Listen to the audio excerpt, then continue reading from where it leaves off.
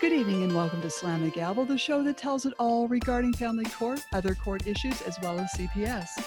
I'm your host, Marianne Petrie, and since 2016, Monica Shimonik has been coaching moms and dads as they navigate through the treacherous waters of the family law racket. Aside from workshops, which helps with specific problems, her 12-week signature course, The Best Interest of the Parent, uses a 4-quadrant model to create a robust healing and empowerment system so that you control the narrative in your life, not the state. And this is an excellent course. I took it and I wish I knew this information years ago. Use coupon code SLAMTHEGAVEL to get 10% off the course, and I will leave the details in the podcast notes. And right now I have my guest back. Her name is Melissa Toon. She was on before a couple weeks ago. We are going to discuss consideration and counter surveillance as how do we protect ourselves. And she's also going to talk a little bit about her case. So I'm going to let her talk and explain to us what is happening. So I totally welcome you, Melissa Toon. How are you doing? Oh, thank you, Marianne. It's great to talk to you and see you again. I'm well. How are you? I'm doing okay. So far, so good. Awesome. Glad to be back. Hope everybody's doing okay out there. Yeah, everyone so far so good. How are you doing with your court cases and things like that? We have a lot to learn from you with this podcast because you're coming back on. Well, I'm excited to share the information because it definitely needs to be shared. As far as my case goes, it's been very overwhelming due to just finding out a significant new amount of information while I've investigated and really listened to myself and my inner knowing, and kind of it's led me in a direction to where I understand how all this has happened. At the center of it is just like really abuses of power, greed, corruption, civil conspiracies, and people that shouldn't be in the places that they are. And when people in positions of power abuse the trust of people that are desperate, especially women and children, and they take advantage of that relationship, it is really is really something that needs to be addressed in the system as a whole. And I think it happens a lot more than we think.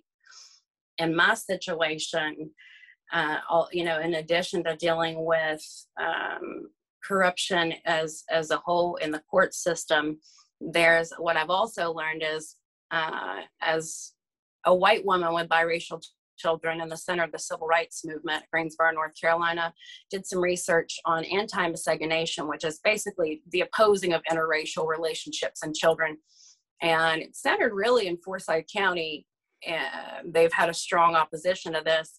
So as my child's been destroyed for years and no one believed me, I found out nobody actually investigated anything. And I investigated myself. I found proof of what I had been concerned about as a nurse and a mother, obviously concerned for my child's health and well-being, and I knew there was a problem. So I hired, after the Children's Law Center's second report slandered me and they really destroyed us, I hired an attorney named Reginald Alston to sue, and he also decided to offer to represent me in a protective order that had been instated by my county a little bit after my ex got custody, despite the court knowing how dangerous he was. And they slandered me outright in the court orders.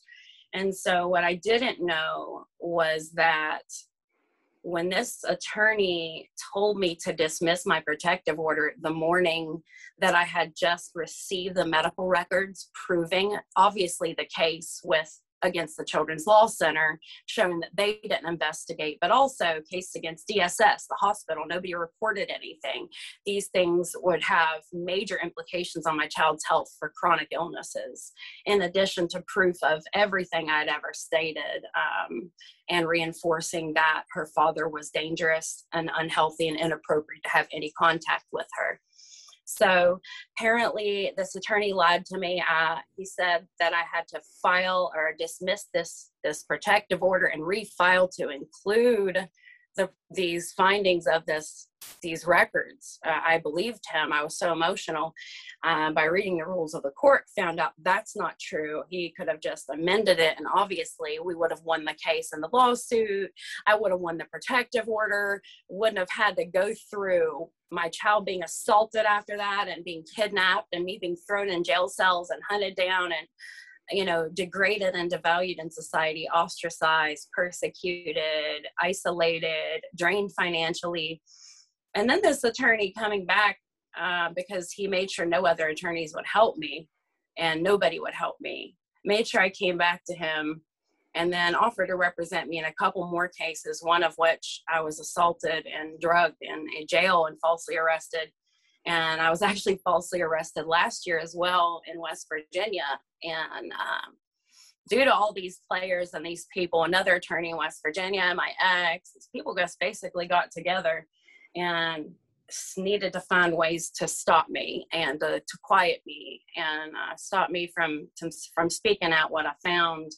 And it's, I'm just now really releasing the information to certain people and coming out with it and being honest, because it's been really hard, really scary, especially after the police have harmed me so much and my family, and I'm supposed to go to them for help, which I have, and they haven't helped me, and they're still going on with this false narrative that I'm like just crazy, like they've portrayed me, but actually I've been terrorized and we've been harmed and our lives have really been destroyed by it as far as they, could tell.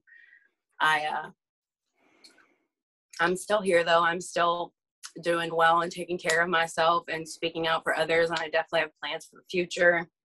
I have a lot of plans when it comes to court action, really been studying what routes I could take. I wish I had an attorney I could trust at this point completely. I have yet to have someone to really step forward and be honest with me. And that's, I think that with the other information I've been sharing, that might be something that's coming in the near future. Mm-hmm. So like I said, I definitely have plans, and despite everything horrible happening, I do have a lot of concern for my child's safety and well-being right now, but I cannot let that emotionally affect me because I'm not going to be able to proceed in the best way. So, yeah. Yeah. And I, as we were talking earlier, we're going to break that down into another podcast, probably in September. So, cause we don't want to delve into that just too much just yet. How old is your child? She's now 9 years old. I haven't seen or heard from her since October 25th, 2020, after she was put on a missing persons report by her father after he got protective orders along with these actors to be illegally and unethically dismissed. He used some fake therapist guy to, portray a therapist or whoever this guy was to say I'm dangerously mentally ill. And also, I just wanted to, the protective orders being dismissed and all of these things happening and no one kind of stepping forward has left. And I'm sorry, I kind of got off track of what I was saying. But the Family Justice Center of Guilford County, a detective named Garrison, a Black woman, assisted my abusive ex, the father of my child, in putting my child on a missing persons after she had been returned to me through missing persons, after being kidnapped in West Virginia the night before a forensic interview. So with all this happening and with the Family Justice Center assisting, and then me going to a state trooper detachment in West Virginia for help, and then they helped him, and all he had was some falsified and fraudulent documents. It was never verified with the court. The internal affairs want to pretend like it's not their problem. And at this point, I haven't even been allowed to file a missing persons. There's so many agencies just acting completely inappropriately and not handling what duties are, they're responsible for. So complete denial of equal protection across the board for my child. And everybody just seems complicit because DSS knows about these medical records. They know about him, but everybody's just kind of gone with surface knowledge, prejudice, and now they don't want to correct it apparently. And that's completely illegal. And really, really, the indifference is hurtful. Mm-hmm. It is. Yeah. Mm-hmm. So, yeah. I think also when they start calling you mentally ill and crazy, because they did that to me, and it's just like, once they start that, you've got a fire on your hands. Yeah, definitely. So it's really just like, it makes me angry. And so if I get angry, there'll be like, even more so like, I'm a woman, I'm allowed to be angry, or should I be crying, mm-hmm. or should I be stone-faced, mm-hmm. or should I be happy? Like, do you get to delegate how I feel and how it comes off? And so you get to say, I don't have to do my job because the way you act isn't in this box that I have, that you're supposed to fit in, Mm-hmm. Yeah, it's almost like you don't know how to even act in court, because if you cry, then they call you crazier. Yeah, it doesn't really seem to matter how I act in court. I think now they're a little afraid of me. And something else I want to mention, I know you wanted me to talk about 2 weeks ago, I went to show support for another mother in the Forsyth County Courthouse. Yes. And I showed up with a friend of mine who actually, he's a fellow artist, and he lives in Winston, and he was coming to court watch with me, and his family's in the federal court system in Winston and Forsyth. So when I came in, there was some kind of a recess there. It was about 2:30. He asks us who just came into the courtroom, and this is actually on Michael Volpe, this recording. And I tell him who I am, Melissa Toon. And he said, the same Melissa Toon from the recordings? I was like, yes, Your Honor. And he said that, he asked, don't I know that recording audio and hearings are illegal? And I said, a lot of things are illegal, Your Honor. And he said that was a good answer. Mm-hmm.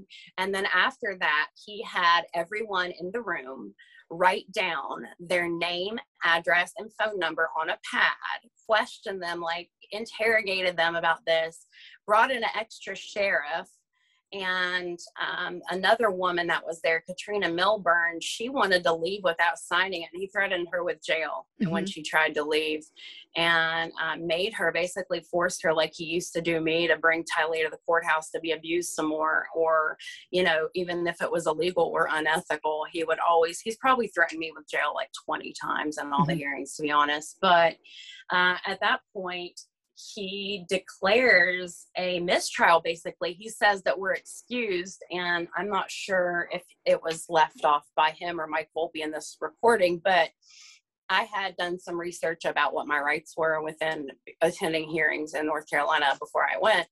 And as he brought in this extra sheriff and had our phones turned off and all this, said he was declaring a mistrial because all of a sudden there's a threat to a witness because I came.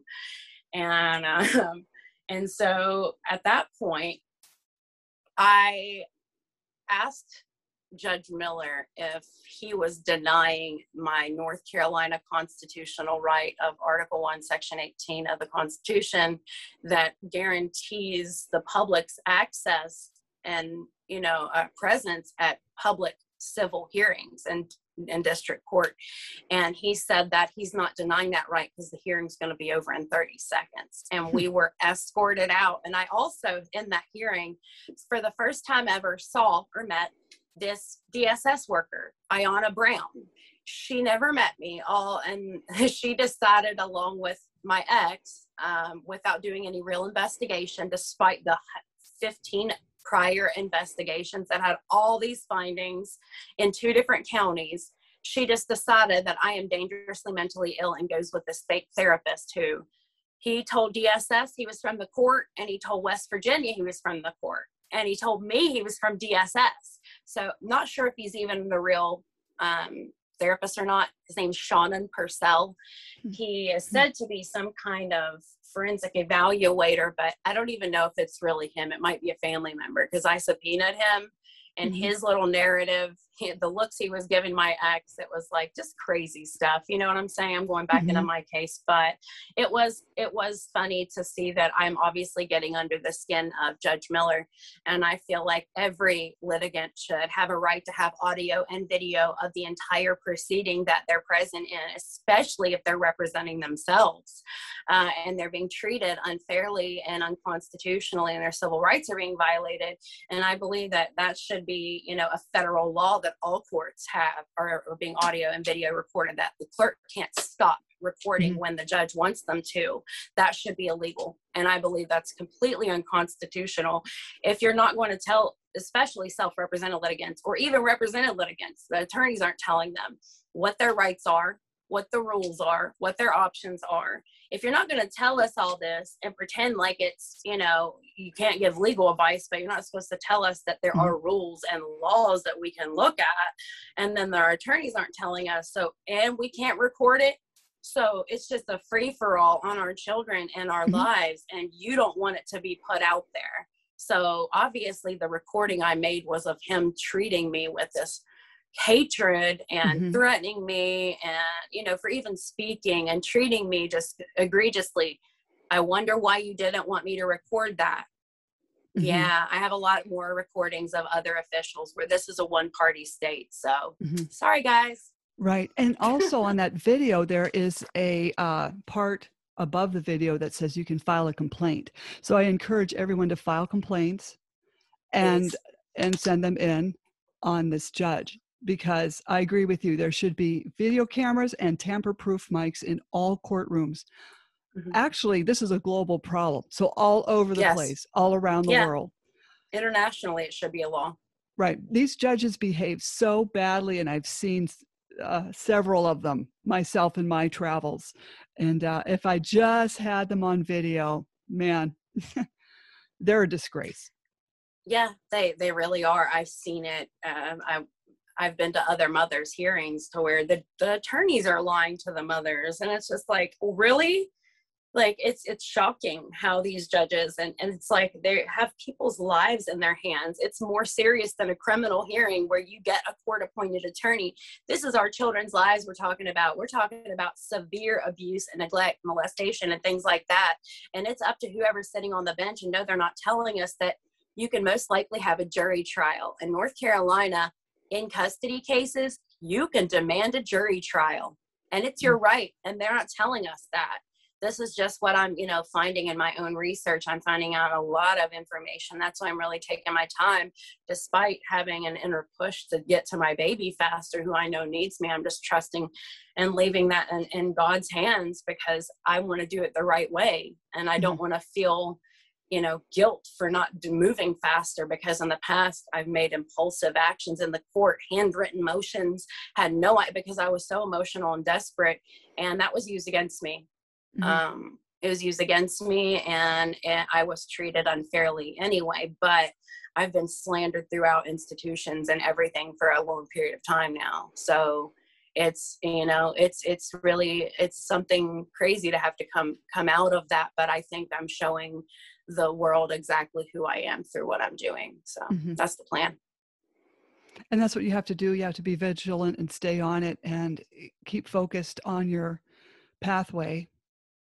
Definitely. And it's hard for parents to do that when they're being intimidated by a judge and opposing attorneys, and it's or like your ex, your ex is trying to kill you and trying to hunt you down and stalk you and interfere and file false charges, criminal and reports, and then no one will protect you or help you, and then you're supposed to proceed diligently and calmly. Right. So that's a little difficult. Yeah. Or if they have a spouse that actually works in the courthouse, and, you know, everybody knows everybody, who are we kidding? Yeah, seriously, they hang out on the weekends. They're all in the bar association, and the legal field in general has turned into something that's just one big lie. It's like, you're not here for protection, safety, justice, or liberty. Like, in what court division or what legal division can you practice to where you're actually doing something for humanity if you're not representing, civil rights or constitutional law or, human rights or something like that? It's like, other than that, it is, it's a business. And obviously, if we were to protect women and children, we couldn't continue this high conflict custody scheme. And there is a lot of money flowing through family courts, more than any other court, and they've got to keep that going. But like my call to action for the Office of the Inspector General to defund and to do deep pocket audits for those who are committing grant fraud within the family court processes, and it has worked in North Carolina so far. They were actually defunded by over $80 million this year, and that's something I am very proud to say that I hope I had a part of that, and I believe I did. Because it's very, very, very obvious that these agencies are not acting in the best interest of children and victims, and they are capitalizing upon the suffering. And so I really had the question of, like, how do they sleep at night? I really was unsure to that answer. And I was, just kind of hoping and somebody would stand up for justice by now, seeing what's happening. I think, now that a lot of this other information is coming out, I hope that it persuades someone to be brave and stand up for justice for children. If not for mine, for others, because it's very obvious that these children's lives are being destroyed, and they're, going to end up in one of three places, and none of them are good. Now, was it the Family Justice Center? Weren't they defunded or no? Yes, actually, and I had actually ran into the director yesterday on a walk, and which was such a coincidence. Not really. I thought it was like fated.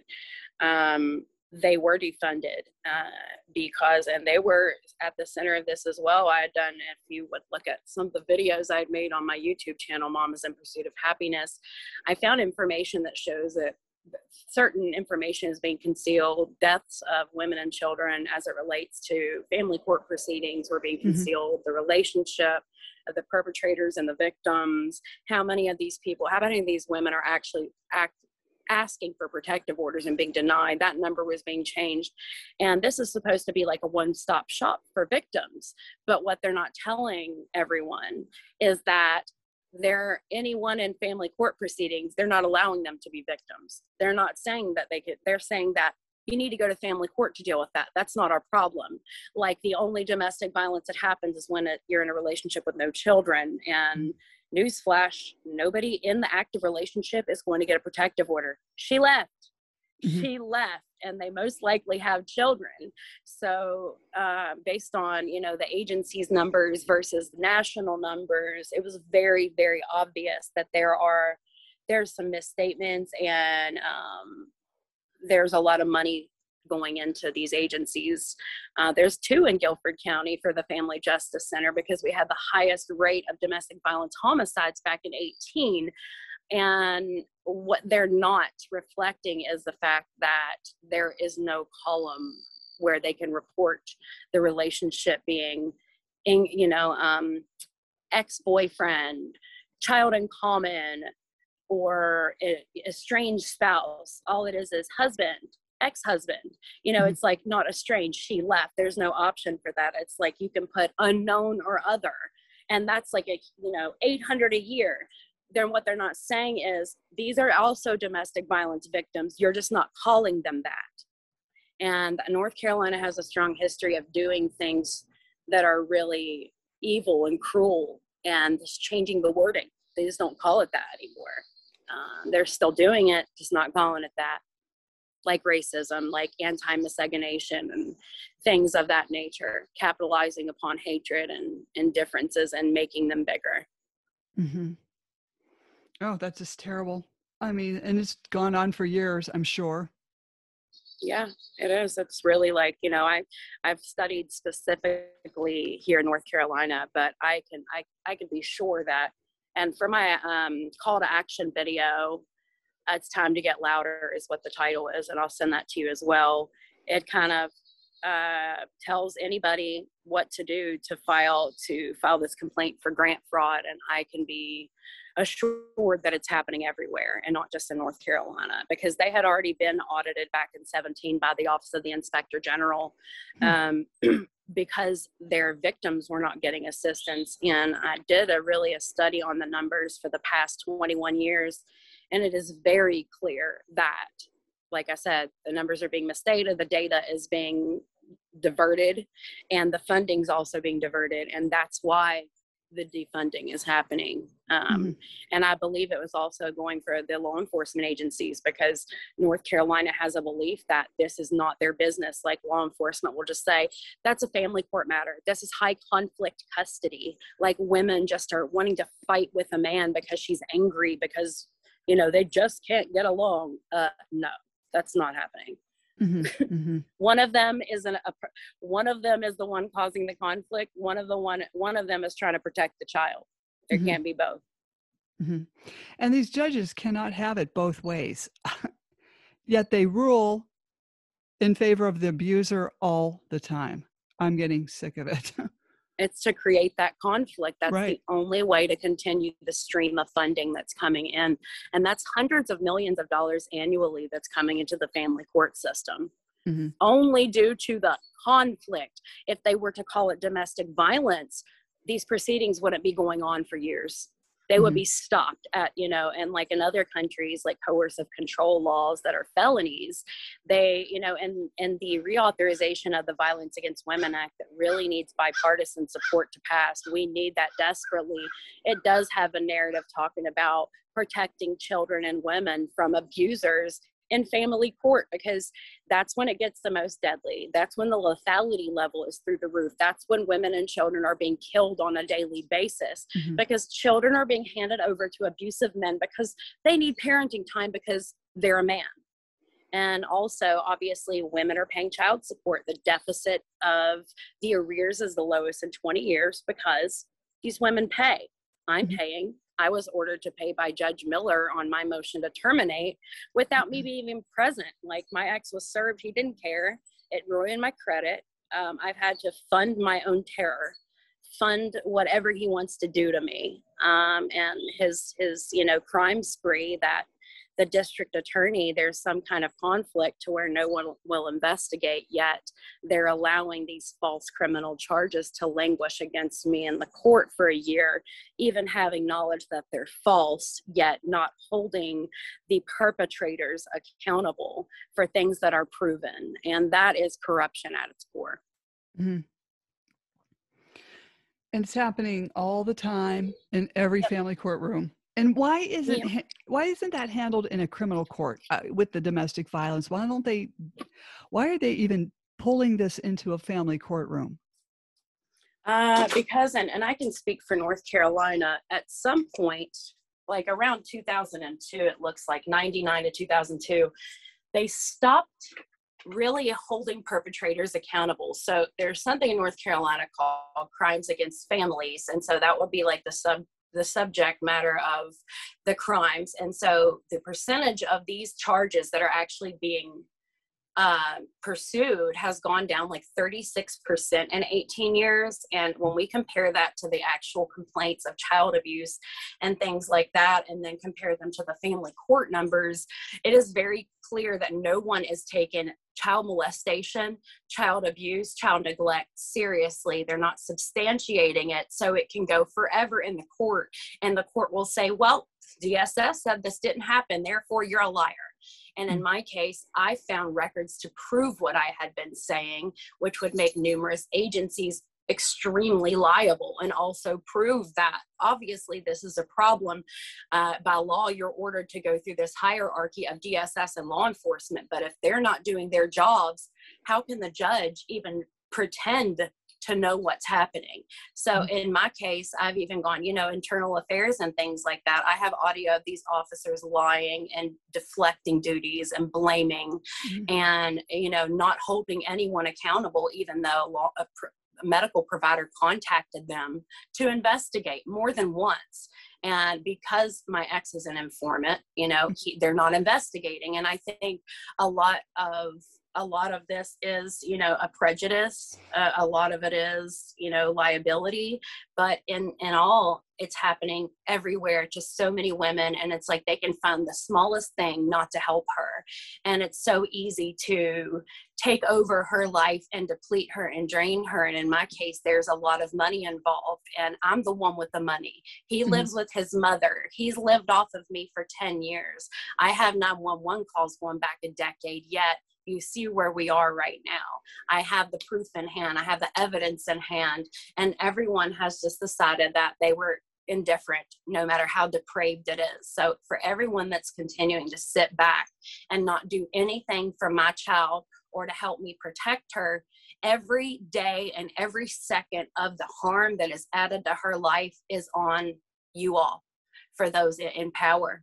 And I'm just praying that somebody stands up soon and says, that's it. We're doing a whole investigation. Where's the records? Where's the documents? Because obviously Forsyth County doesn't care about Tylea True Patterson or Melissa Toon.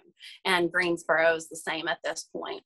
And I hope that changes soon, because I have ideas that could change things to where you could get your funding back and actually help victims. And I think that that's something that needs to change. I'm not coming at this like I hate you and I'm so angry at what you did. I want something to change for the better. And that's what I've been working on.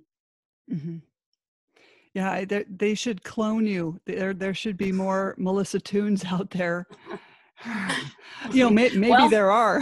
You know, I don't know. I gotta find her. You know, I need her help. Yeah. So, like, how many court watchers did you have there that day? Then, when the judge was having a tantrum?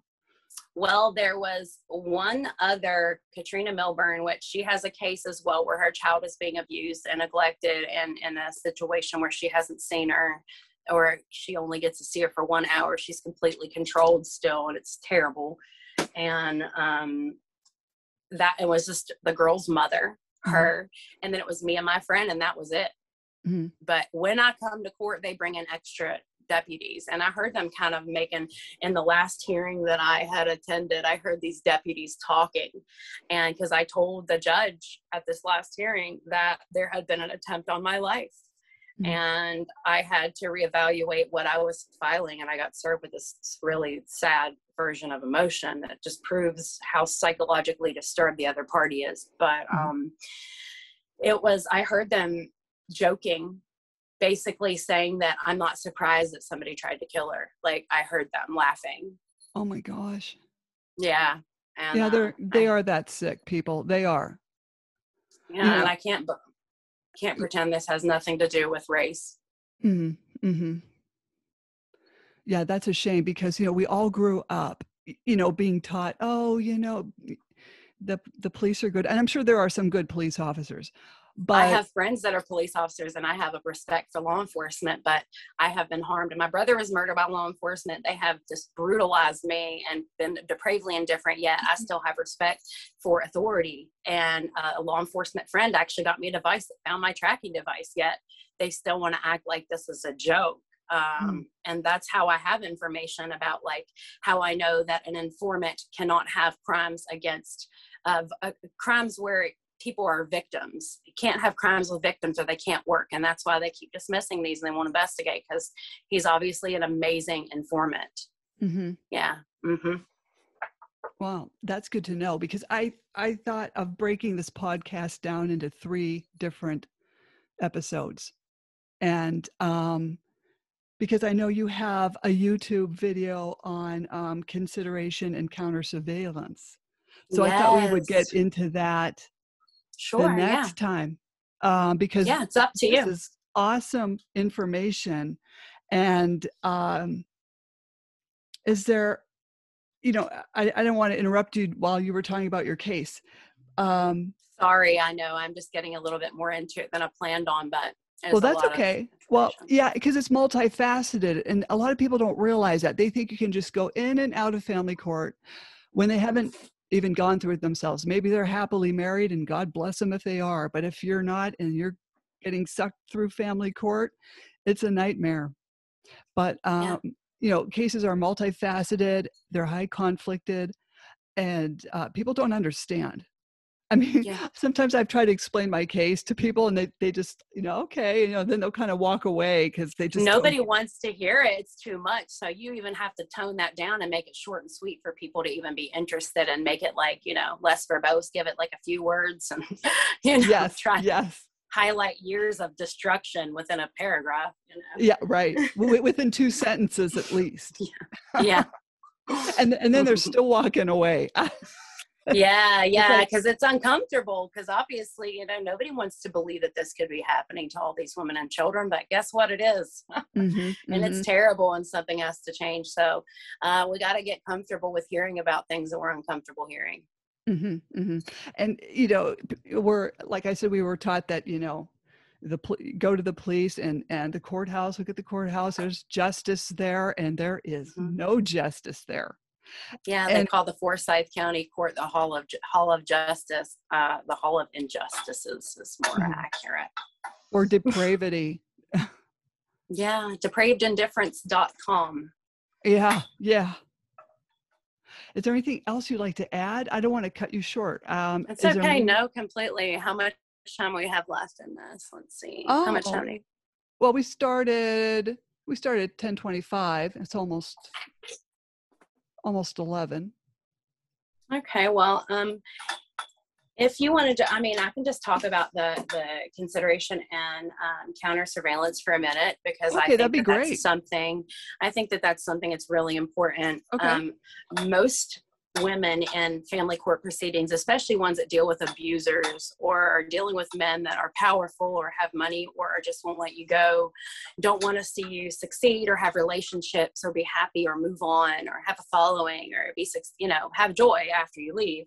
So, and we're in the age of information and technology, and it's not like back in the 90s where, we just had AOL, if that, and they'd have to find you and stalk you and show up places and leave a trail. Now they can watch you from home, and they can know where you are no matter what by doing a numerous amount of things that are just completely invading privacy and giving them ways to stop you from proceeding or prevailing or succeeding in anything.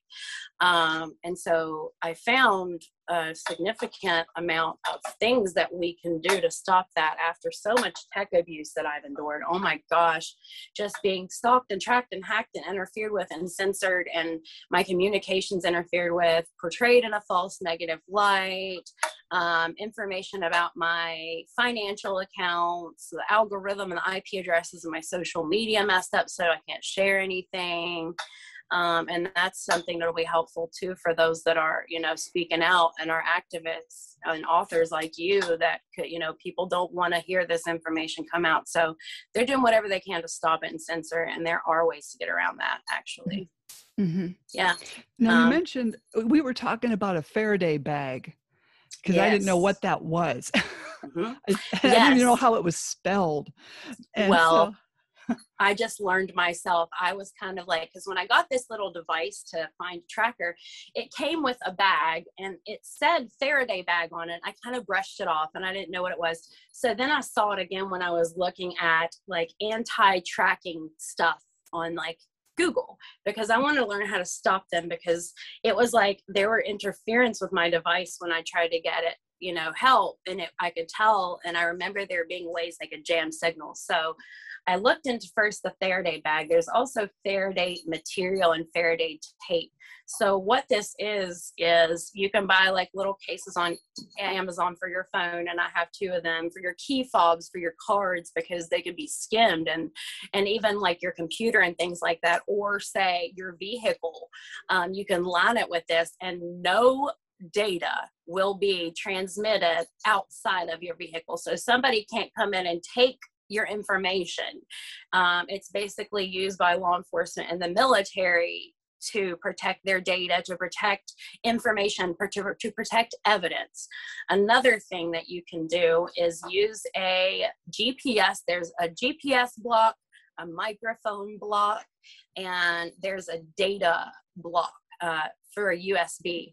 For the GPS blocker, there are different versions available that range in price, and a lot of it is illegal to have the bigger ones like law enforcement has, and they're between like $400 and $800. But what you can buy for about like $130 is something that you can plug into your ashtray or your car lighter, cigarette lighter in your car, and it'll block any GPS signals from being transmitted outside of your vehicle. So yeah, your GPS will work on your phone, but nobody's going to be able to pick up your location from inside of your vehicle. You can also use Faraday fabric. Say there's a tracker in your car and you can't get to it, cover it with Faraday material and Faraday tape, and they'll never find you.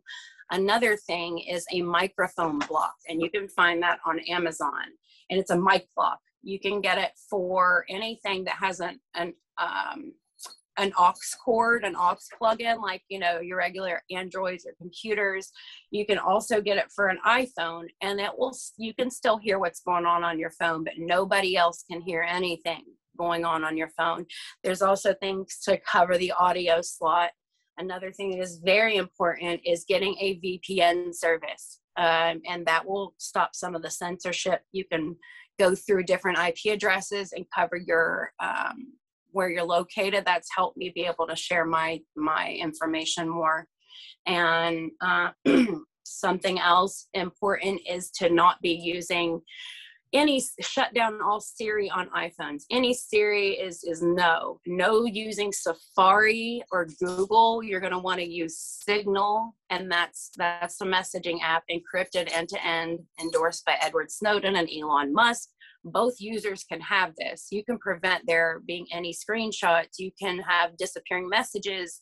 You can, just have complete protection on your communication if an abuser or someone is trying to stop you from talking to people, which in my case, they would go on my phone and put it on like never alert me for calls, like, or my calls are being diverted, or people are calling and it would go to some weird voicemail thing.